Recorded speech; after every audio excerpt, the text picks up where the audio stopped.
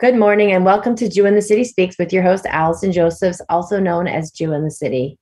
We like to sort of feature all different types of people on this show. You know, when I started this show, I think maybe 4 years ago, I had this fear like, what if I just run out of interesting people to interview? And the great thing is that there's a lot of people in the world. And even though the Jewish community is small and the Orthodox community is even smaller, there's still a lot of really cool Orthodox Jews to speak to. So we were recently speaking to Amy Guterson, who is the founding, I guess, director of Zohar, which is a Hasidic seminary for the arts. And she mentioned that one of their students, one of their alumni, is an animator that animates for Marvel. So I said to her, oh, we have to speak to her next. So thank God there's always someone interesting that we find out from the next interesting person that we speak to. Maybe interesting people hang out with each other. And so we're so excited to introduce to you today Chana Corna, who is a Chabad Lubavitch woman who is also an animator. So Chana, thank you so much for joining us. Oh, thanks for having me. And if you or just listen to that, Chana has a cool accent. I was like, oh, I'm going to be interviewing an Australian woman today. So where are you from originally? My Australian accent is not so good. I can't tell which part. I only was there once. I live in Sydney, Australia. I was originally born in Johannesburg, South Africa. Moved here when I was 4 with my family. So is your accent a little bit mixed, or are you all Australian? Yeah, my accent is a mess. Seminary in America, growing up in Australia, Lubavitch school. It's just all over the place. All over the place. I can't really, it just sort of tastes enough sound, not taste. That's a different thing. It sounds cool to my American ear. So, okay. So you answered the first part of my question, which was you were born in South Africa. How did your family end up in Australia? Just decided to emigrate. There's high crime rates in South Africa. Got it. That does seem to be. My dad's always loved Australia and always wanted to move here. My mom needed and already on the Southern Hemisphere, already had a cool accent. And so were you always Lubavitch growing up? No, we're Bali Shiva. We started becoming from when I was around 5-ish, once we moved to Australia. Got it. And your family became religious through Chabad? Yeah. Uh-huh. And so in terms of your sort of trajectory, so sort of growing in your observance along the way, and then the seminary year that you did was at Zohar as opposed to going to Israel. Yeah. So I was kind of looking for a place where it's interesting. Like there are so many great seminaries, but the interview process for Zohar versus other seminaries was so different. And it was just so refreshing that it was just a pleasure to be able to go there. You know, they asked me what books I read, you know, what my artistic interests were, like what I enjoyed about Judaism and like what I was passionate about. And I thought that was just really lovely. And what about your artistic side? When, how, why did that develop? Like when did you know, were you always into animation or did you start with some other type of art form? I mean, I've always been drawing and doing art since I was little. Like that was just what I would do, you know, coming home. That was my relaxation. You know, I'd come home and I'd just be drawing. I had like stacks of notebooks that I would be doodling in all the time. And it was just always a thing. My son, I have a son like this, by the way. He's 11. He's constantly drawing and he said he wants to be an animator. So I'm going to have him interview you next. Okay. So and the thing is that like to go from sort of having was that a dream at that point when you were doodling? Did you sort of see this as a career path or was it more just like a fun hobby? It was just a fun hobby. Like people would tell me, you know, when you're a kid, people say, oh, you draw, like you should become an animator. And then when you get older, so you draw, you should become a graphic designer. And I never really had any interest in either. Like people would tell me, you know, you should, you know, work in animation, you can draw all the time. And, you know, at that point I was like, what, just drawing the same thing over and over again? That sounds so boring. I don't want to be an animator. I didn't really know what an animator does. And I mean, technically now I work in animation, but I work as a lighting artist, which is very different to, you know, the actual classic animation. So I didn't realize that there were so many different, you know, roles in animation to make something look beautiful. You know, it's not just one person in a room. It's so many people that you're working with and so many creative people. But as a kid, you know, it was just something fun that I did. I never thought of it as like it wasn't even a passion because it was so normal. Like I couldn't imagine not drawing. So it was just, it's just the way it was. It's just the way I was. Did you take any drawing classes or art classes growing up? Yeah, my parents enrolled me in art classes after school um, since I was like 7 years old. We were also trying to get my son to take art classes, and he said he doesn't want anyone to tell him that he's doing something wrong. He just wants to do it his way. So we're also working on that as sort of not just to make the art better, but also to be open to a different, style of feedback. Yeah. To be able to improve. And what about how did that fit into like your Chabad Lubavitch lifestyle to be a person, being creative and doing art? Because again, something that we think about a lot is sort of the broad Orthodox experience versus the sort of narrow Orthodox experience you hear about on TV or on Netflix or in Yeah. and again, it's not to invalidate the people that have had the negative or more rigid experience, but it's so important to tell the broader experiences. So, was that a totally normal thing for people to be taking art classes and extracurriculars in your community growing up? I mean, yeah, it wasn't unusual, and I think it's funny, like what you're saying. Like there are so many different experiences. Because for me, it was never really an issue growing up at all. My parents are Baalei Teshuva. So it wasn't unusual for them, for kids to have extracurricular activities and to be doing things outside of school. And I mean, I grew up in Sydney, which is like a very almost, I'm not going to say laid back community, but it's smaller and it's, we're out in the world, we're not in Brooklyn. Right. It was just fine. Like I never was raised thinking there would be any sort of issue with it. And, school is fine with it. It was just one of those things. And it was always something that was really important to me. And I just did. And nobody ever said anything bad about it at all. What about seeing sort of a Jewish connection to art? Is that anything that you've ever given thought to, sort of how being a creator of art is a spiritual or religious experience, or sort of examples of it within Torah? Yeah, for sure. Going to Sohar, I think, really validated that for me. Because as I was finishing high school, I was starting to think about what I wanted to do. And there were so many different options of, like, my parents wanted me to get a degree. But, in the Jewish community, if you're going to get a degree, it's in education or it's in nursing or it's in psychology, if you really want to get fancy with it. And I thought about psychology for a while, but at the same time, to me, I loved in school, we would have for like our Navi classes, our teacher would have us write plays and do things like that, tell stories, sort of bring things to life. And that to me was so enjoyable and so meaningful. And I just love the idea of telling stories about Navi, about Chumash and things like that. And I knew I really wanted to follow that and to be able to continue to tell stories and like tell Jewish stories, because growing up stories were so important to me. And I felt that there was a huge, especially for children in the Jewish community, to be able to, relate to stories that showed them or that was meaningful to them. But I didn't necessarily know how to do that or how that would work. So going to Tzohar really kind of opened that up for me and really was really validating in that sense, that it sort of proved that sort of thing was possible, that these two identities of wanting to be a creative, but also wanting to stay in the Jewish community and share that with the Jewish community weren't contradictory in any way. There was something that could work together really beautifully. And how was that something that was on the radar of people all the way in Australia that, when Sohar came about, it was kind of got I guess, news all over the frum world, the Chabad world, or did you have to sort of search for a place that could, kind of handle the specific needs that you were looking for?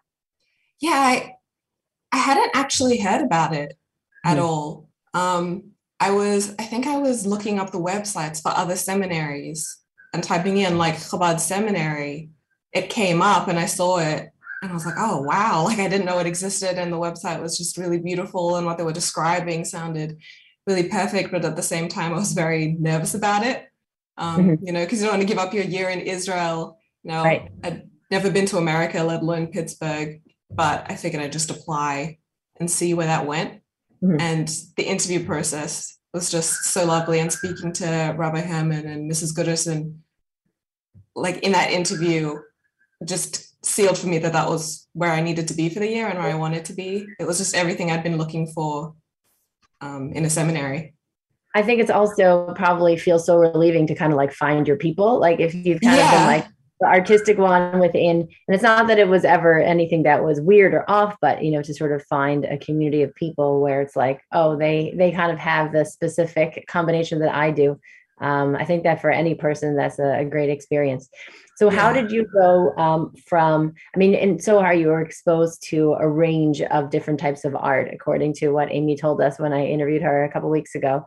Um, how did you take that? Did you have to have any formal training after that to move on to a professional degree in animation? And I guess, and or when did you decide to sort of take the doodling, the drawing, and decide to go down the animator's route? I'd so in Australia, I don't know how it works in America, but when you finish your school year, your marks are then used to apply you to whichever course you've chosen to study at a university. So for me, I don't know why I did it, but you could choose which courses you wanted to do, and I had listed on mine. I had psychology and education, and media arts, which is like animation and things like that. And that was at the bottom. It was just like a weird dream I had, and I don't know what it was, but at the last second before like submitting the applications, I switched media arts to my first preference. And I was like, okay, I'll do that. So that was before going to seminary. So it was kind of, it would be deferred for, after Sahara, after seminary. I didn't have to think about it again. And I still don't know why I did it, but it was obviously Hashgacha Pratis because I needed to do it. So I kind of decided then, but at the same time, I didn't really know what the career would involve and what it would lead to. But yeah, going to Tzohar then, at that time there was an animation teacher. Shirley Brooker was working there. He'd come in and like talk to us about animation. So I got my first taste of what that would look like through him. But yeah, then I did study afterwards. I know, Shirley. I guess it's a small creative world here. That's very cool. Went on to get the degree, and then some point along the way in university, you kind of figured out like what specific niche you wanted within the world of animation. Like, do you know about lighting at that point, or that was later on in your career? Or I learned kind of about lighting, studying initially. You kind of do all parts of animation yourself. So, you do like the rendering, the lighting, the animating, all of that. For a second? Wait, so okay, just for your average person that doesn't know very much, they think animation is just drawing a picture and then drawing a bunch of them in succession, and then it becomes an animation. Right. Then there's sort of this like computer generated thing that's more 3D, and we've seen that for a bunch of years now. Where does lighting come into that? Is someone shining a light on the computer? Like where does the lighting part come into animation? Yeah, so with CGI or computer generated animation, you are basically starting with a blank slate. So, in our world, we have, lights hitting us, the way shadows fall in our face, the way it interacts with our skin and hair. That's sort of something that's a given. When you're drawing an animation, it's the color artists that are putting that in, painting in those lights and darks. But for computer generated animation, you need somebody specifically to do that, to be creating lighting, shadows, kind of like a director of photography would on an actual film set. Creating the mood, the atmosphere, that sort of thing is what a lighting artist does. Basically you get more of a basic sort of drawing, or I guess computer generated image of a picture, and then another one, and then sort of scene by scene, you're adding in the lights and the darks. Am I right? Okay. Yeah. So we kind of take what the animators give us and we give it shape and form using light and darkness. It's also just sort of in terms of, I don't know if you've given any thought to this, sort of in terms of like choshech and or like, have you thought about that a lot? Sort of the Jewish symbolism of like, for sure. And what the idea, like Placidus tells us, to be a light or to spread light in the darkness. And I took that literally. Beautiful. I love it. Okay. And so So basically, Sohar sort of gave you the grounding that you could do this and be a Lubavitch woman, a Lubavitch Hasidic woman. You went on to university, you got the training, and then you went out to enter the job market like anyone else from university would have. Is that correct? Yeah. So I did an undergraduate degree and then I did a master's degree, which was a really amazing experience. And it In was what with in one what of the subject? studios in animation. So Okay. master's of And animation and visual animation. Were there other Orthodox Jews within your university or master's program? No, no, I was Uh-huh. the only And one. how what was that experience like, kind of being the lone Lubavitch woman in these programs? Yeah, it was different. I was used to being in a Jewish school growing up, going to seminary and then being in a surrounding where you're the only from person was kind of a culture shock. But yeah, everybody was just really lovely. If I had to leave early on a Friday, you know, miss classes and things like that, everybody was really understanding. People were curious about what I did and what And my life was like. you think you defied any stereotypes for them? Did anyone sort of verbalize to you that I thought an Orthodox woman was X, Y, or Z, and you've shown me a different side of it?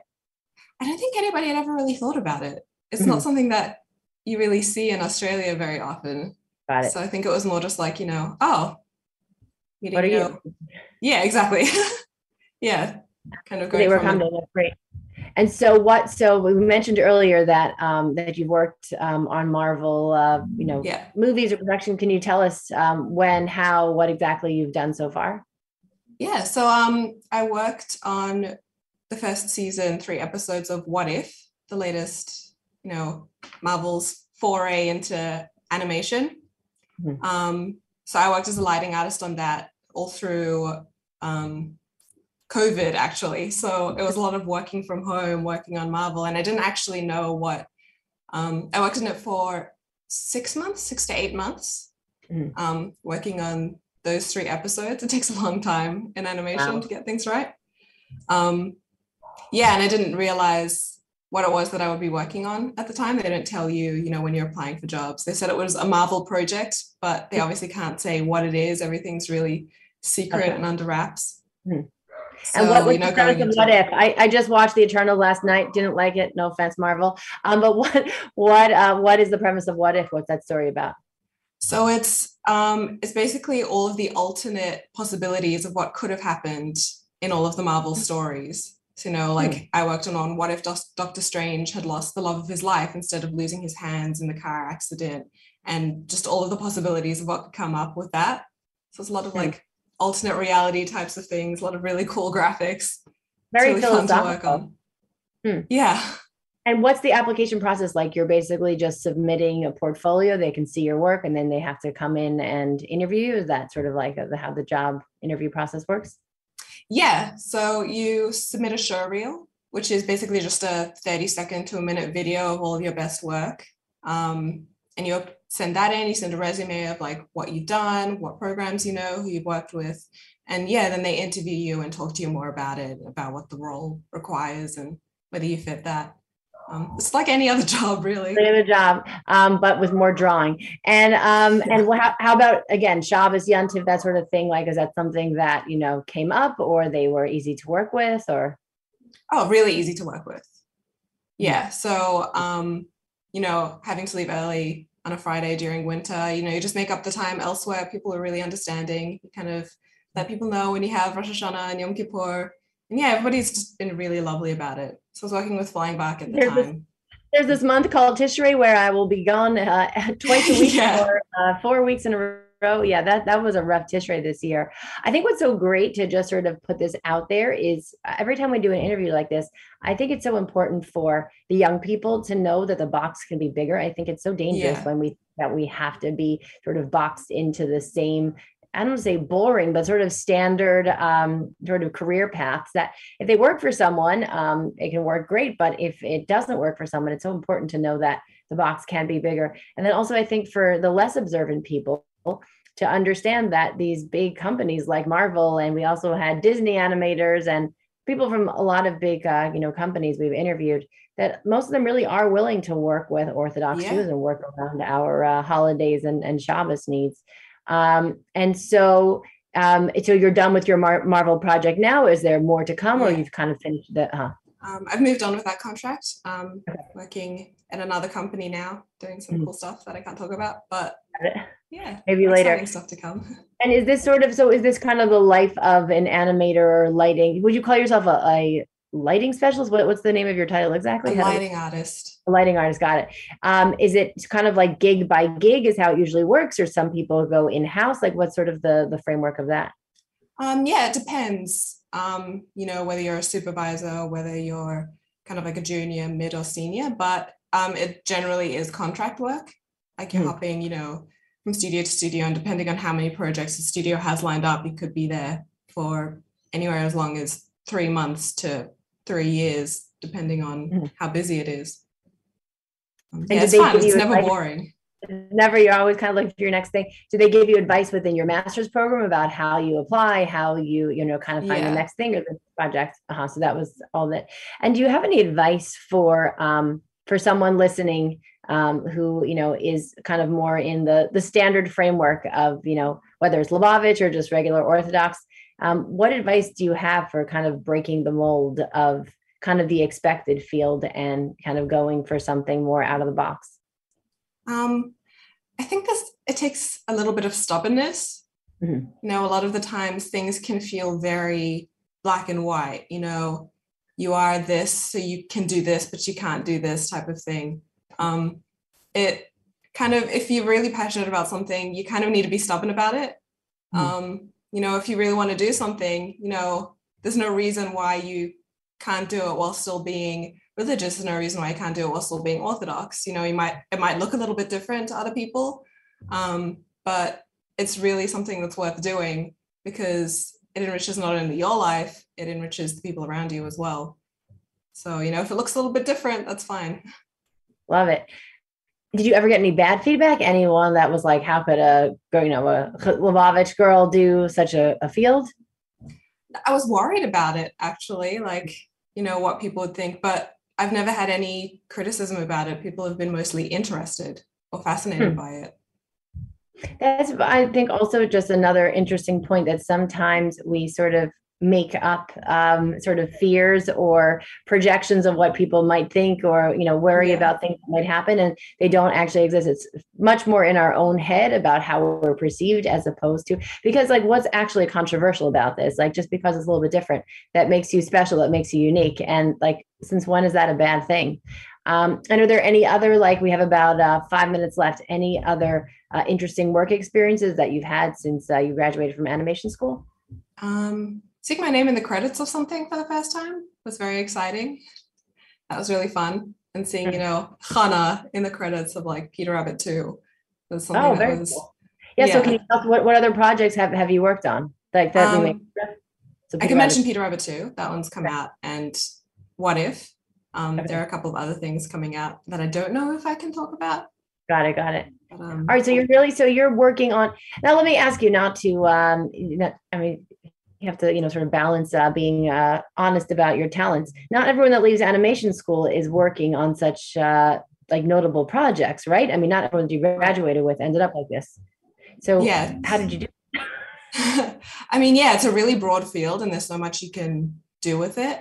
For me, I was really lucky in the master's program that I chose. It was the University of Technology Sydney partnered up with Animal Logic, which is the studio that I'm working at now. And they created a master's program that was specifically to kind of boost the skills within Australia of animators and artists. So I was really lucky to be accepted into that. And they really kind of pushed the limits. It was set up to be like a studio. And they really trained you up to kind of have that sort of professional standards of being able to work in large studios. And so they're essentially, while these productions may be happening in Hollywood, they're sort of taking talent from all over the world. You're continuing to work from Australia, or is there like Marvel, is there a Marvel branch within Sydney, or how does that work? Yeah, so there's animation studios all over the place that are working on high budget things. Often what will happen, like for example, with Marvel, I was actually contracted through Flying Bark Productions, which is a Sydney-based company. And we sort of like did the work and worked with Marvel to get things done, and like we'd send stuff overseas, and like they'd send feedback back to us. So it's really collaborative in that sense. There's a lot of studios. There's studios in Vancouver, in Toronto, all across America, but it's really a global thing. London, like you can do animation It's not almost just anywhere. Hollywood. If you think that's just Hollywood, where we Yeah, are. not at all.